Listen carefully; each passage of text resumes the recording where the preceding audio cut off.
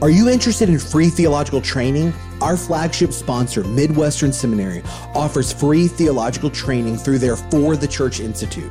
This semester, they launched 3 new classes, New Testament 1 and New Testament 2 with Dr. Patrick Schreiner, and Missional Leadership with Dr. Charles Smith. Both have been guests of the show. These classes, along with others they offer, The Story of Everything with Jared Wilson, The Trinity with Dr. Matthew Barrett, and more, are all free and accessible to you, your community group, or your church to complete at your own pace. You can learn more and sign up to begin at mbts.edu/knowingfaith. Again, that's mbts.edu/knowingfaith for some free theological training from Midwestern Seminary. Go check it out.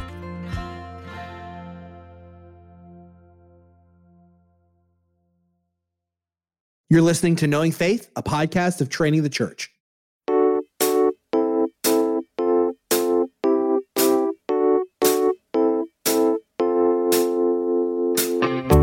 This is Kyle Worley, and I'm joined by my co-hosts Jen Wilkin and JT English on this beautiful morning.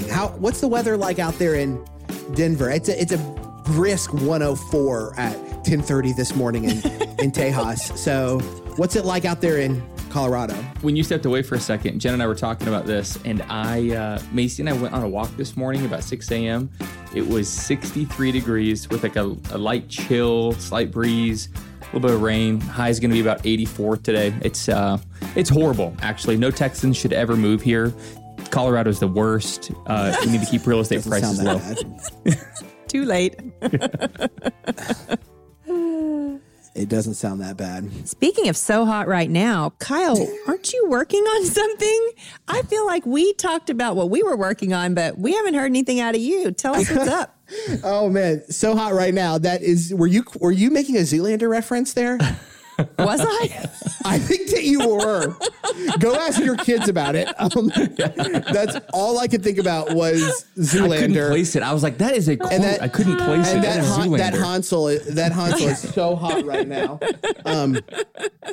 Okay, well, great. Yes, I am working on something. Thank you for asking, Jen. If you guys don't know, Jen and JT just released a wonderful book called You're a Theologian. You should go check it out wherever you get your books at. I am working on a book, and I'm really excited about it. I'm excited to tell our audience about it. Yes. For a long time now, I have wanted to write on union with Christ. If you are a regular listener to the show, or you're familiar with some of the things that I've written on online, or some of the topics that I've really been interested in exploring on Knowing Faith, then you know that I really think union with Christ is one of the more overlooked doctrines of salvation, and I feel like it's one of the most formative and fundamental and freeing doctrines of salvation.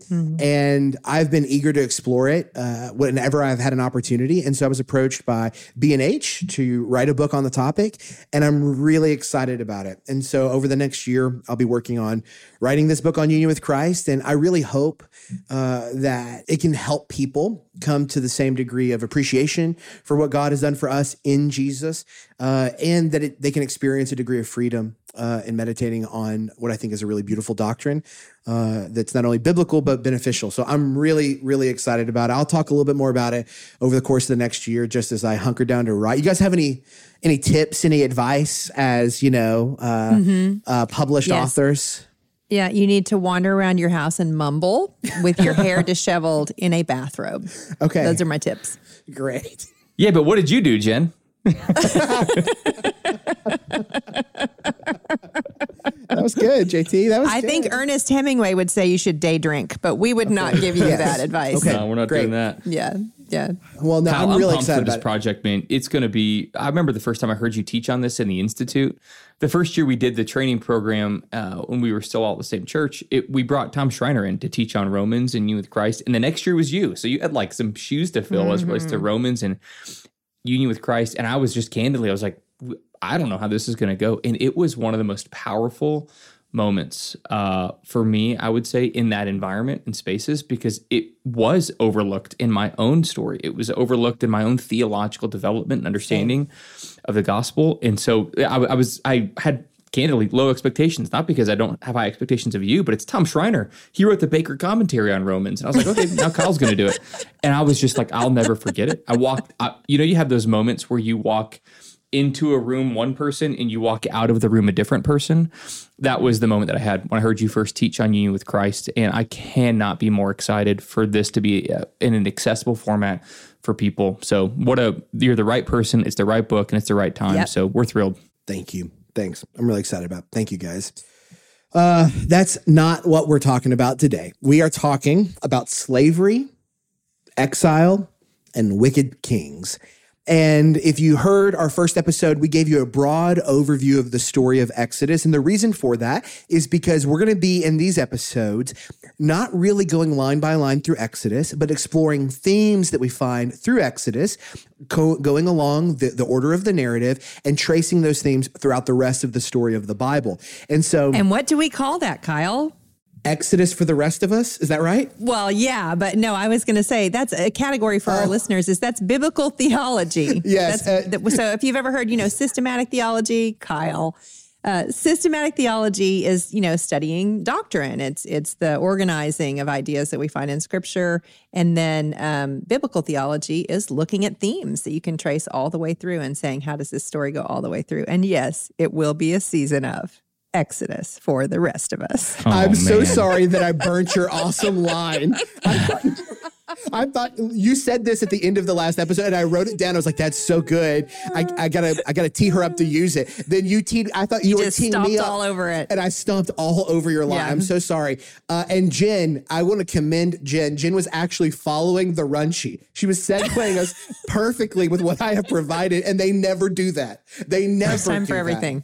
So thank you, Jen. Okay, yes, we are doing biblical theology in this episode. The last one we did a little bit of recap on, and we're going to do it real fast. We're going to do this for the first few episodes, and then we're going to break away and we'll just hit the passage.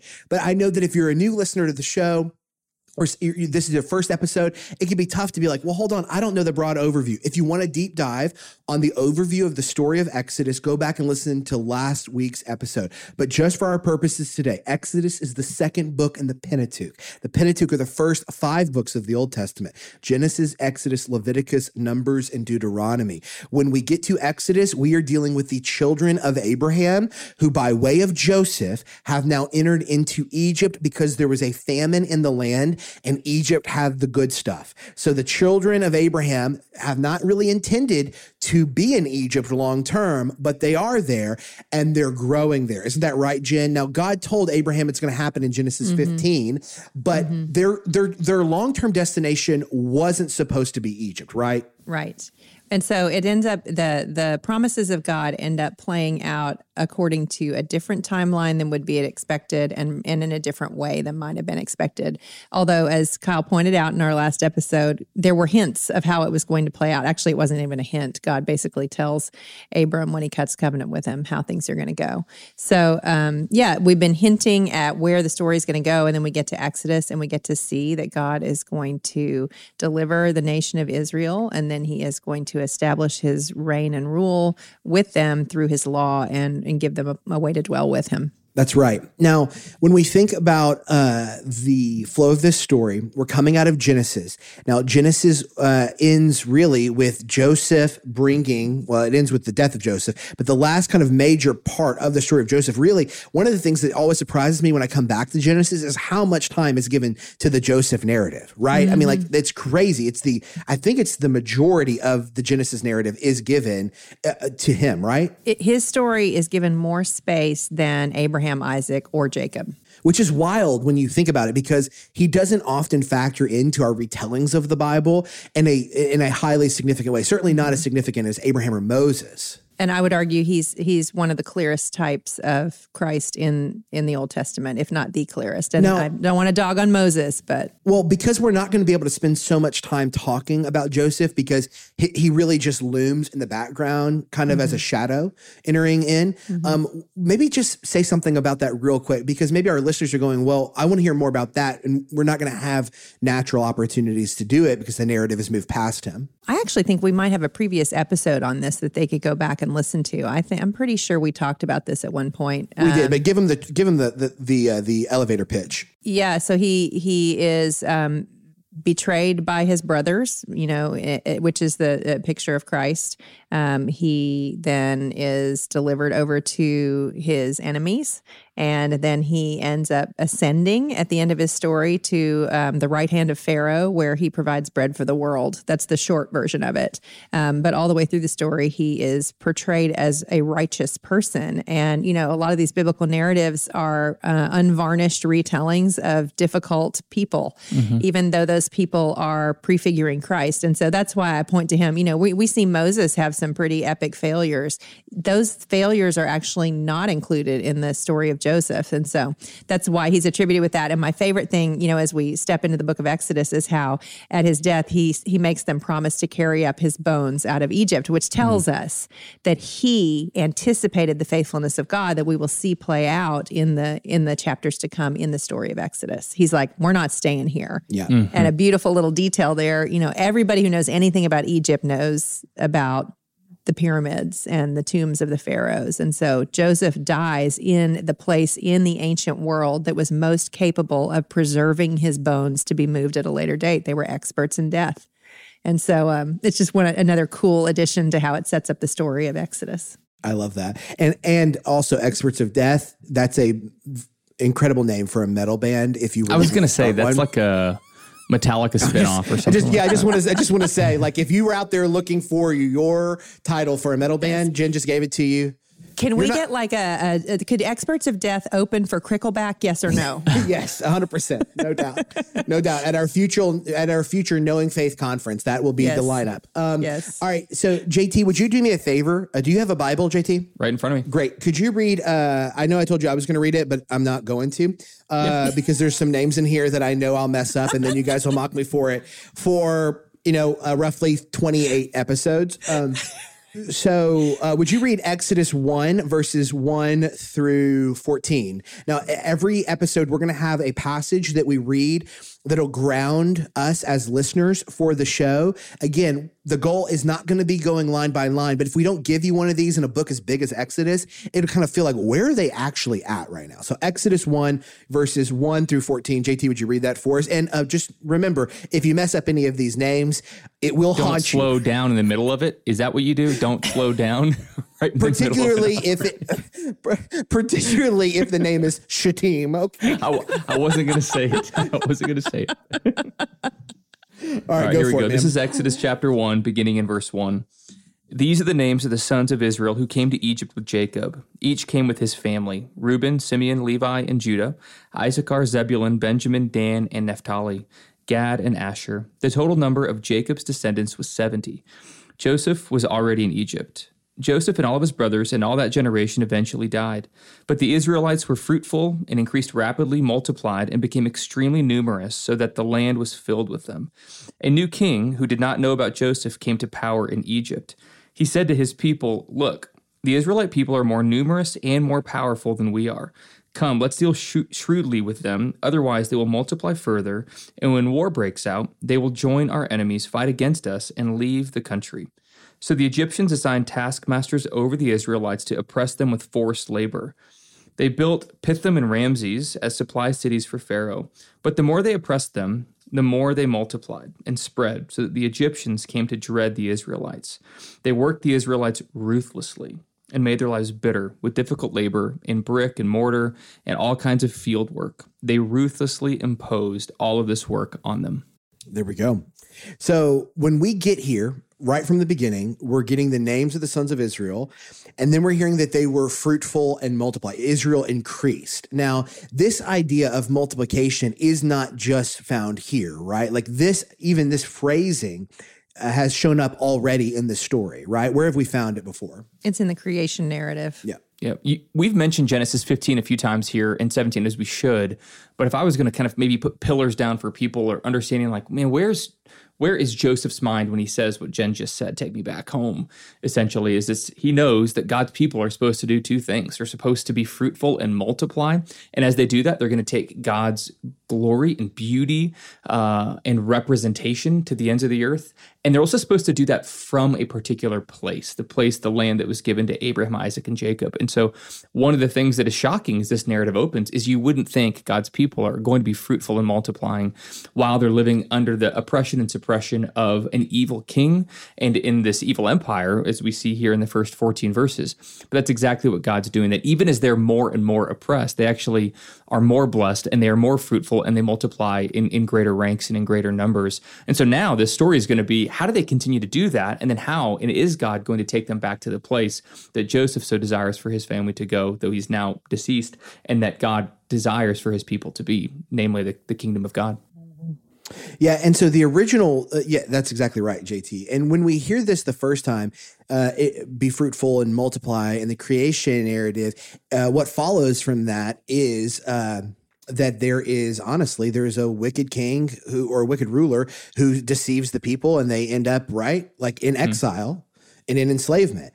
When we talk about doing biblical theology here, like it's not identical because the world is already broken, as that's different from the original pronouncement of this in the garden narrative prior to Genesis 3. But what ends up happening here is the next line after that is there arose a new king over Egypt who did not know Joseph. And what does he want them to do? He does not want them to be fruitful and multiply. He wants them to be enslaved and dead. So the initial pronouncement of the fruitful and multiply is not accompanied by it happening, at least certainly not in the way that God intended it for, because of humanity's rebellion against God and spiritual submission to the serpent. But here in this broken world, this pronouncement is once again accompanied not by it materializing really, but by a wicked king coming in and saying, we got to crush it, right? We got to throw it down.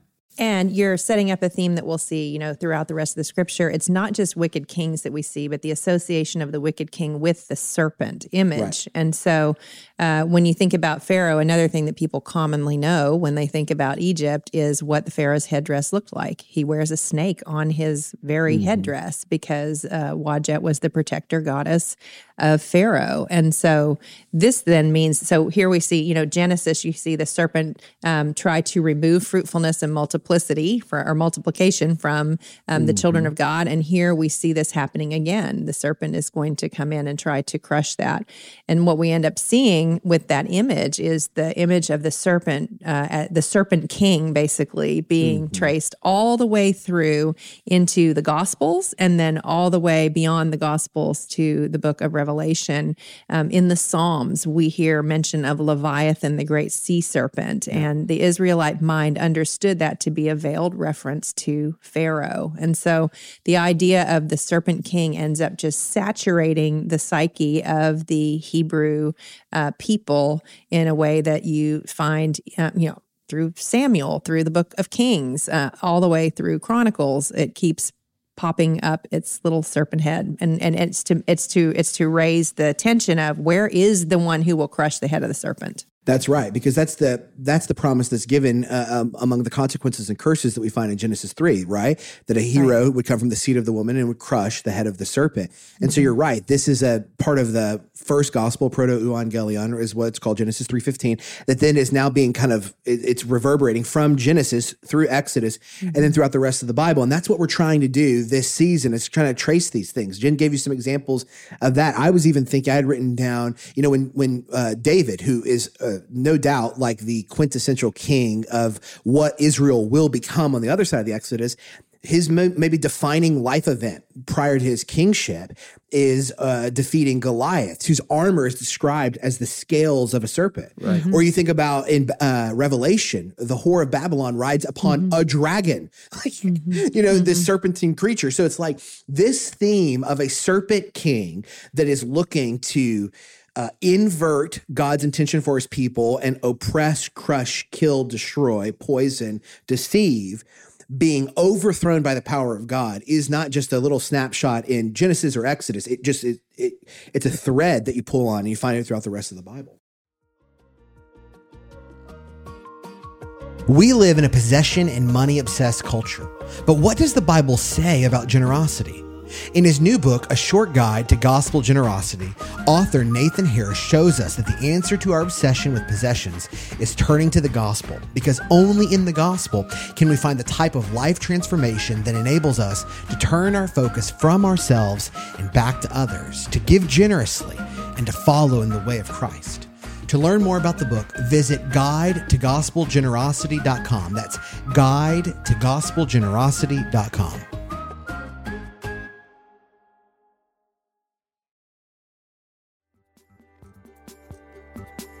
The CSB Life Counsel Bible provides biblical counsel and practical wisdom for pastors, ministry leaders, counselors, parents, couples, and any individual seeking practical wisdom through the application of God's Word. It includes more than 150 full-length articles on a wide range of topics and tough issues from respected Christian counselors and scholars. Visit csblifecounselbible.com to get your copy today. Visit csblifecounselbible.com to get your copy today.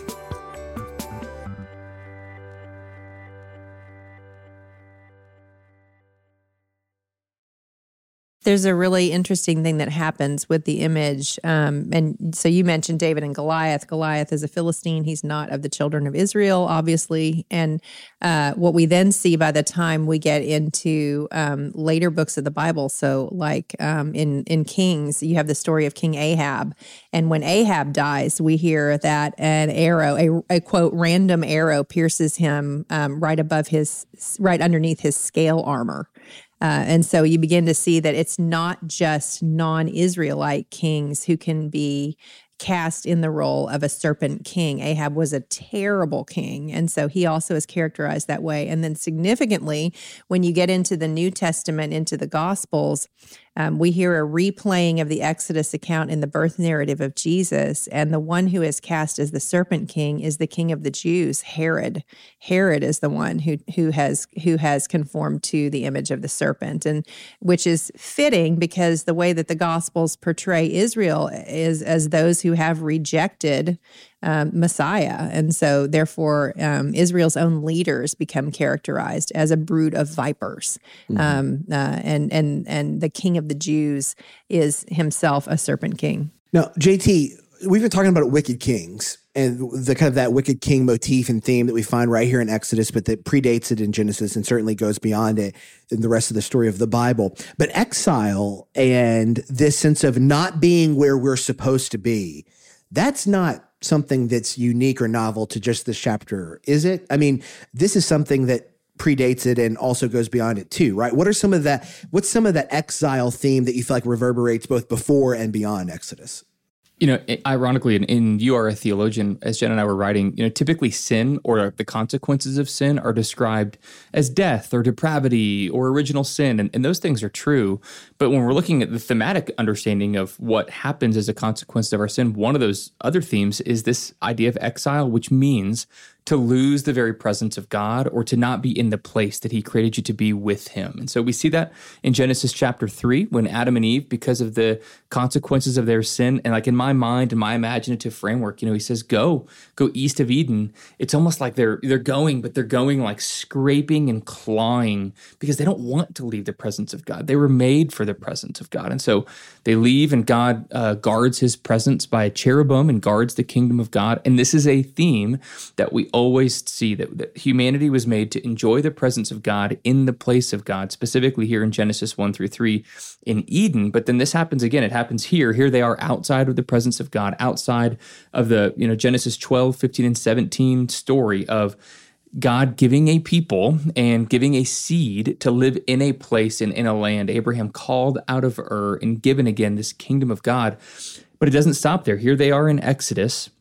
And once they eventually re-inherit the kingdom of God through the story of Joshua and Judges, in the ministry of eventually building the temple with David and Solomon, again, God's people, their kingdom is divided first in around 722. And in 722, the Assyrian kingdom, destroys the northern kingdom, the 10 northern tribes of Israel, and really sends them into this almost nameless exile because they're just kind of strewn about the nations. Like they're really kind of separated and nobody really knows where they went.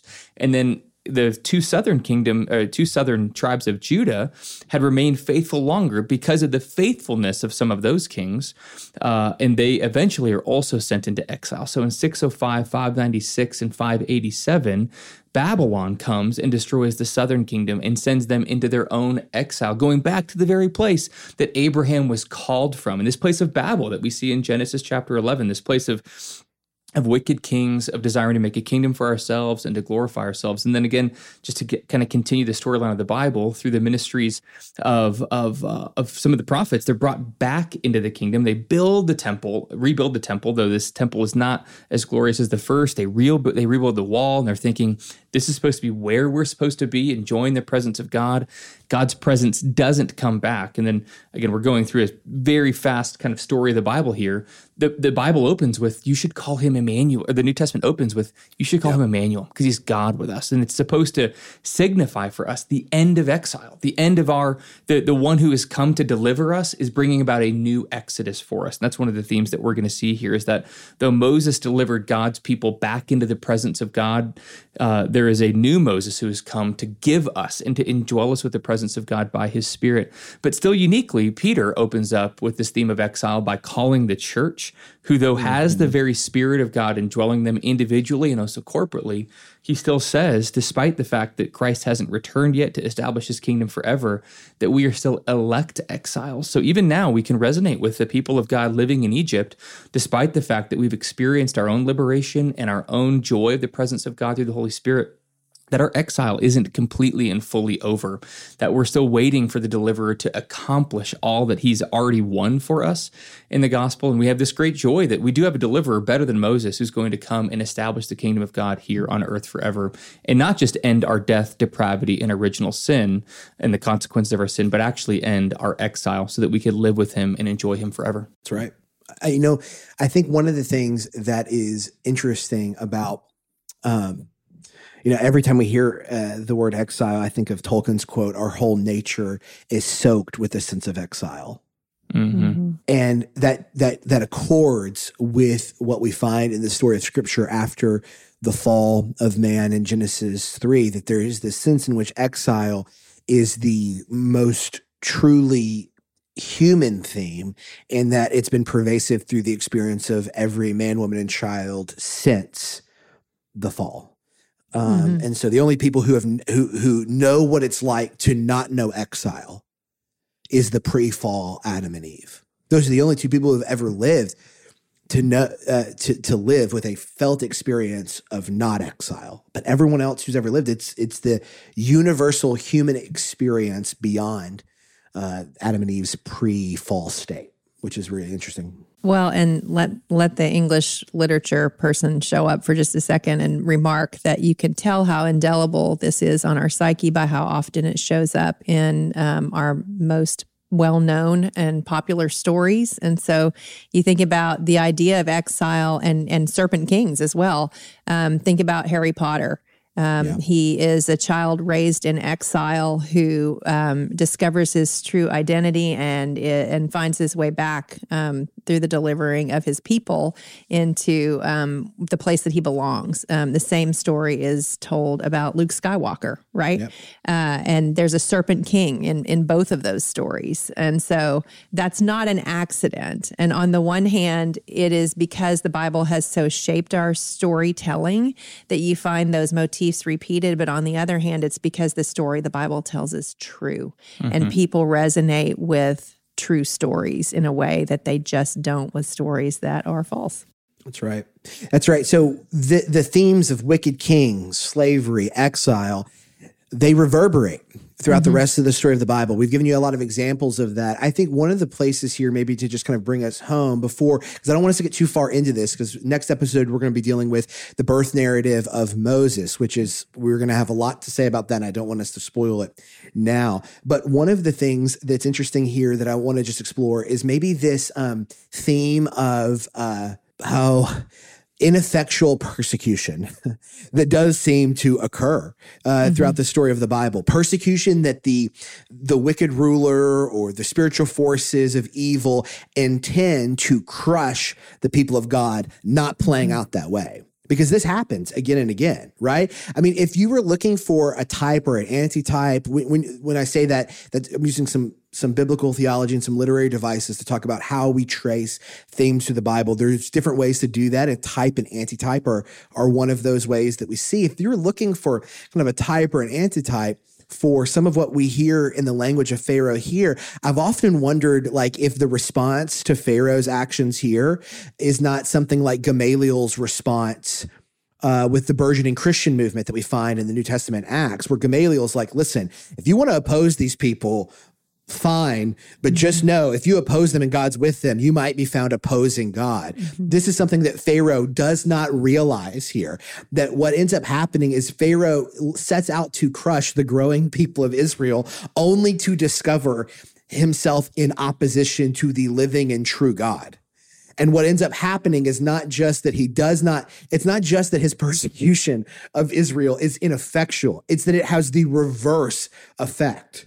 Yes. That his attempt to crush Israel becomes God's mechanism to crush him. And this is why, so I'm spending a lot of time in Revelation right now for a project that I'm working on. And this theme is the theme of Revelation. It captures this idea from Exodus, and it says the church is enduring crushing right now. That's the message of John's visions, is the church is enduring a crushing right now by the serpent king, by the great dragon. But the great dragon will be thrown down, and the people of God will not just endure, but they will fill the earth. And so that's why, when we understand what Exodus is trying to give us hope in, then we can have hope in our current circumstance. When we look around and we feel, there are two things that we need to think about when we think about our current state and looking back toward the story of Exodus. One is that we will be persecuted for following the way of Christ. But the second one, and I think the one that hits a lot more probably of our listeners than the persecution piece, is that we will be tempted to be absorbed into what the serpent king's agenda is, that we will want to have fear of man over fear of God. And so both of those things are addressed in the Exodus story. It's not just you will be liberated, but you will stay free. You will be faithful to God, and God will deliver you not just from Egypt, but from your own hearts and into his presence. And so when you see that in Exodus, then you look at Revelation, and Revelation becomes less weird and more a source of encouragement that because God has done this before, he will certainly do it again, and he will fulfill his plans to the uttermost. That's right. Well, I'm excited about the next episode because we get to keep going into the narrative to explore the birth narrative and the story of the midwives. I think that Jen has some things she'd like to say about that portion of the story. I'm just going to get some popcorn, maybe some coffee. Combo of both. We hope that you're enjoying the discussion so far. You can find more of what we're doing on Instagram, Facebook, and Twitter, Knowing Faith, wherever you're at over there. Don't forget to check out the sponsors mentioned earlier in the show. We have a link in the show notes. It takes you to our Knowing Faith webpage. And under the sponsor section, you can find discounts, products, resources that we've recommended on the show. So if you heard of something and you're like, oh man, where can I find that at? You go to trainthechurch.com and go to the Knowing Faith portion of that website. You'll find everything you need to know right there. Or you can click on any of the banners and links in the show notes, and it will take you where you need to go. Leave us a review over at Apple Podcasts if you enjoy the show and you want other people to find out about it. If you want to find out some behind the scenes stuff, you can go to trainthechurch.com/support. There's like a newsletter that you can sign up for. And then there's some other cool special features and early access stuff that you can find out over there. So go check that out. And if you haven't had a chance yet, we want to encourage you to go check out one of our sister shows. I want to point out in this episode, Starting Place with Elizabeth Woodson. It's fantastic. If you are looking for like a podcast that's aimed at discipleship 101 for Christians, Starting Place is a great starting point for that discovery. So it is a great podcast aimed at engaging believers that are right at the beginning of their discipleship journey. I encourage you to go check it out. We look forward to continuing our journey through Exodus. We hope you enjoyed the discussion today. Grace and peace.